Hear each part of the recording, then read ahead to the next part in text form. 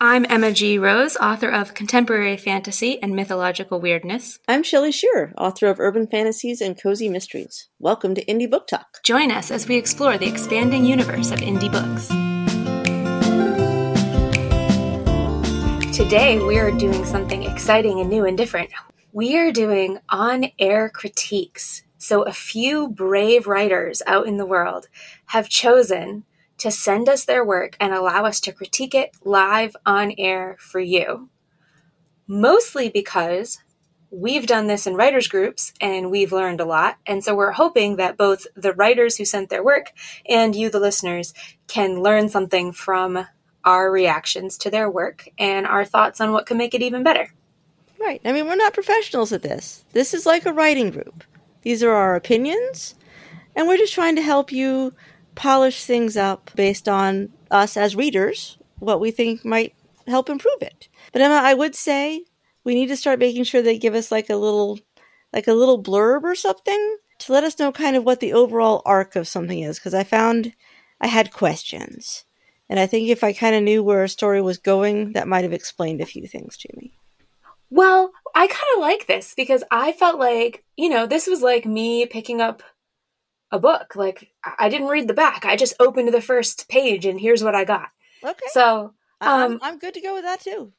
So the first piece that we're going to do, the very first Brave Soul, is V. George, and she sent us a flash fiction. So super short piece of fiction that is meant, as far as I understood from the email, to stand on its own. That's what I got from it too. It is called The Graceland Doe. Which, can we start with the title, please? Okay. Because I read this title, and at first I thought we were talking about a doe like a deer. Oh, okay. And I actually liked that because it made like the first paragraph sort of a little discovery moment. Mm-hmm. That I don't think any other title would have done. So I did like the title. I think it's a good choice. I have to say that I love the first sentence. So I'm reading that one out loud. I'm not reading the whole stories out loud, but I love this sentence. Yes. It's, first, they'll find my mandible. After the snow thaws and it slides down the hill into some roadside slush. What a sentence. How can you not want to read what happens next? It's impossible. It's impossible to read that first sentence and not keep reading. And that is good writing. Mm-hmm. So what were your thoughts overall? Because overall, I have to be honest, I don't have a lot to say about this. I got a little confused as to who it was. But the writing was pretty strong. That first sentence, the descriptives, the way it pulls you in was, I thought, carried through very well. I think I just need a bit more context. I agree. So I think what the writer was trying to do here, and hopefully she'll publish this somewhere and you all can read it, but the story is told in the second person, so speaking directly to you, whoever you is, by the Graceland Doe, who within the first paragraph, you kind of know who that is. And spoiler alert, it's not a deer. But I was left with the question as I read this of who is you? Because it's clearly not me, the reader. It's a very specific you. Right. And that's where I got confused. Right. And I feel like in order for the story to work and stand alone, I need to know who the you is. Or at least be able to make an educated guess. Mm-hmm. And after reading it, I kind of read it through that first time and then read it very carefully the second time, looking for clues. And on the second read, I still couldn't decide if they were speaking to a child, like their child, or their sibling. See, I got it. It might not even be it might have been an adult, or I don't know. It's really hard. There's a lot of little things it talks about playgrounds, but that's from a long time ago. And there's a lot of forgiveness. Mm-hmm. So it's hard to say who they're talking to. But yeah, I would agree that the only thing I would really need in here is a bit more, who is you? Yeah, that was really just the biggest piece I was missing, because I felt like I was getting a story. You know, there was I mean, we're talking about the found mandible. There's clearly a body being found, right? And the body is speaking to us. The person who owned this body is speaking to someone. But unless I know who, the full emotional impact of the story is a little bit lost to me. So if I could say with absolute, or even with fairly decent certainty, you know, if I could say 75% sure that this is their child, then I would feel like this was a fulfilling story arc. Without that, I'm left with too many questions, and I end up like nitpicking the story apart, trying to figure it out, and then, you know, not really fully enjoying that experience. Yeah, and I was a little confused about so it says, I deserve those gnarls in the elegant column of my spine where the infection set in, and that they put it there themselves. Oh, so I guess the person is saying, I put it there myself if you are to be believed. So I guess they try to convince the person they made themselves sick. Yeah, I mean, it seems like there's some sort of addiction at play, but also that, oh, my dog. Teddy, stop it. Go away. When we're recording, listeners, is always when Teddy decides that it's the best time to play loudly with his squeaky toy. So it is. Teddy's made a guest appearance. Hi, Teddy. Yeah, go play. So, there's clearly some addiction at play here, but it's also, you get the impression that it's not what actually killed the person, because there's discussion of a skull and all the pieces aren't there. So like, clearly, if all the pieces of your skull aren't there, you were killed somewhere else and dropped, which means you didn't OD, which means what killed you. And so now, by the end of this, and with all these questions still remaining unanswered, I kind of want this to be the first chapter of something, like, and not a standalone. Yeah. It's like, you've teased us. Now please tell us more. Like, now tell us how the whole mystery happened. Like, okay, we understand that your body's been found. Now we want to hear the other 300 pages. Yes. So I think our verdict here, V. George, if you're listening, and I hope you are, our verdict here is that we would like the entire thriller that goes with this story, please. And if that happens, I think that some of these questions that I don't know the answers to, I don't have to know in this section, because they'll be uncovered later. If you're going to make this stand alone, though, I absolutely need to know, who is you? Who are we talking to here? I agree. Otherwise, Great job, V. George. Yeah, very impressive. I'm so excited that this was the first submission we got. Okay, and now we move on to our second brave human. Demon Curse, Chapter 1. Oh, wait, my things are... Okay, I had to wait for my comments to load. That's what I was trying to do, too. It's like, stall. Just like in writer's group, and everybody's like, who can pull it up fastest? I'll go first if I can pull it up fastest. Okay, so Demon Curse by Marie Flynn.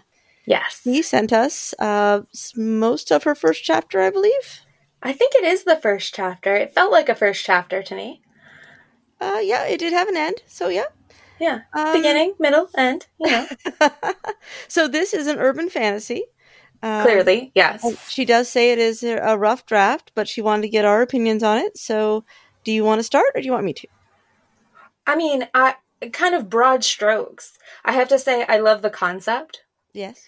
So the concept is that there's kind of a germaphobe demon stuck in a cat's body, trying to get back to his normal kale-eating life in hell. Oh my gosh, when you phrase it that way, it's the most brilliant story idea ever.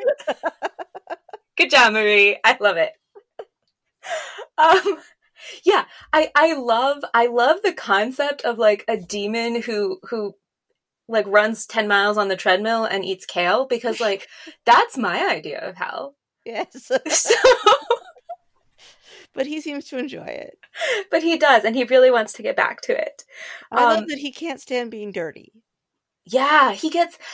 there were a couple of times, like, at first where I wasn't understanding why he was so obsessed with being... Because, it seemed out of character for what I thought of as a demon. Right. So I think there is some massaging to do to make sure that I understand that it's his character trait.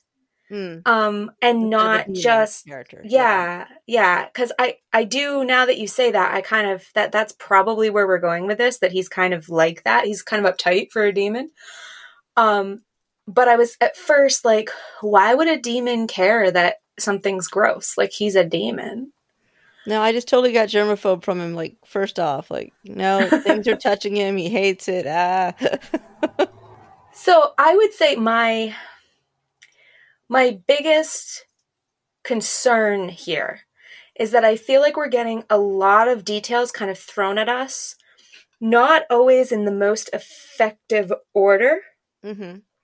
So sometimes I feel like I'm getting too much backstory, and sometimes I feel like I'm just getting the details out of order, so that I don't necessarily need those things in that sequence in order to understand what's going on, and so it feels disjointed or distracted, even though there is a sequence of events happening that makes sense.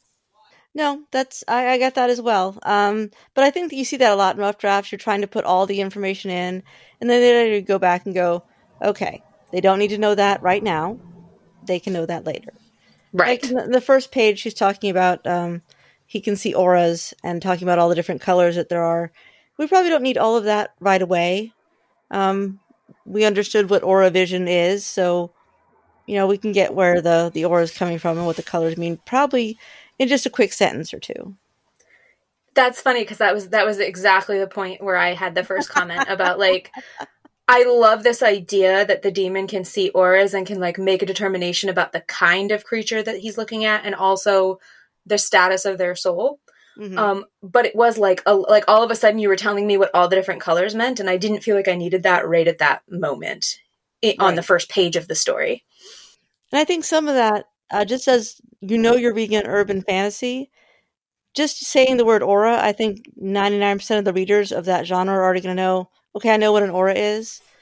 So you don't have to give a lot of detail. So you got to kind of think in terms of what your readers already come into this with. Um, so you don't probably need to let them know everything about it. Just say you have an aura vision and, you see he's covered in humans. I don't remember the color, gray. It was gray, yeah.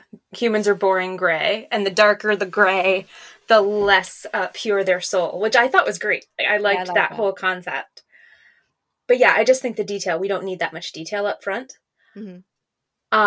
I did find some of the writing hilarious. There were a Yes, few there were some places. great lines.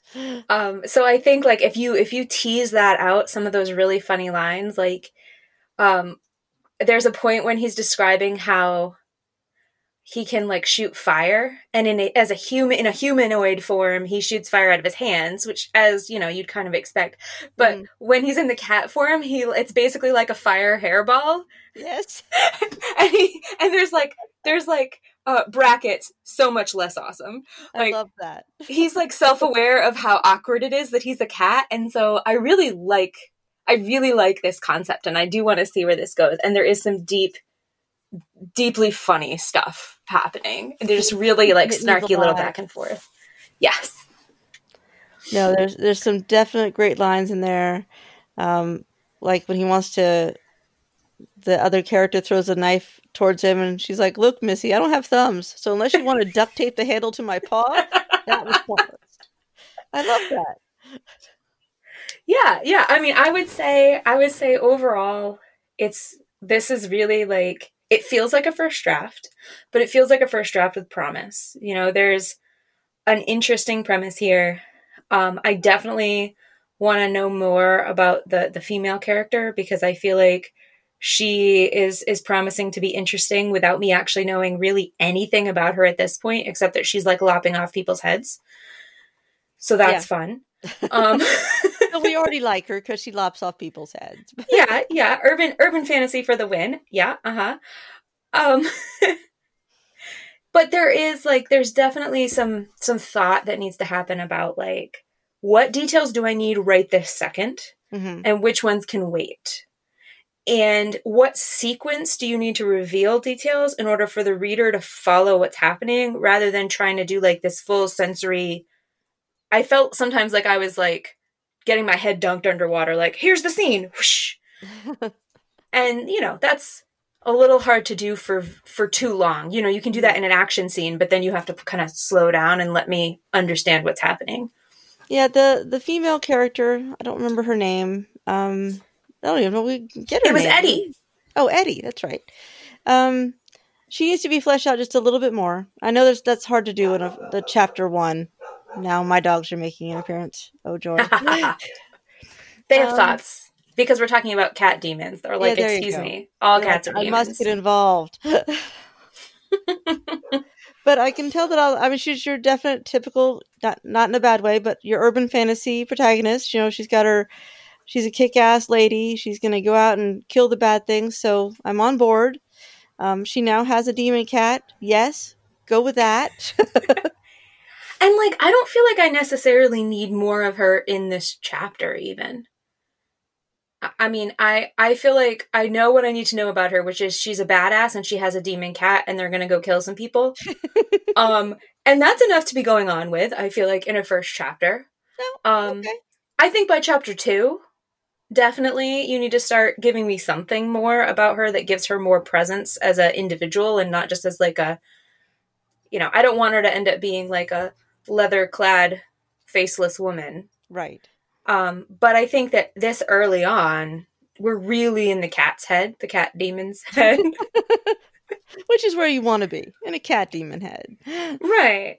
I keep getting visions of Salem from Sabrina the Teenage Witch. So like everything that happens, I picture this as Salem doing it. Like the TV version that was on when I was a kid, where he was like an animatronic cat.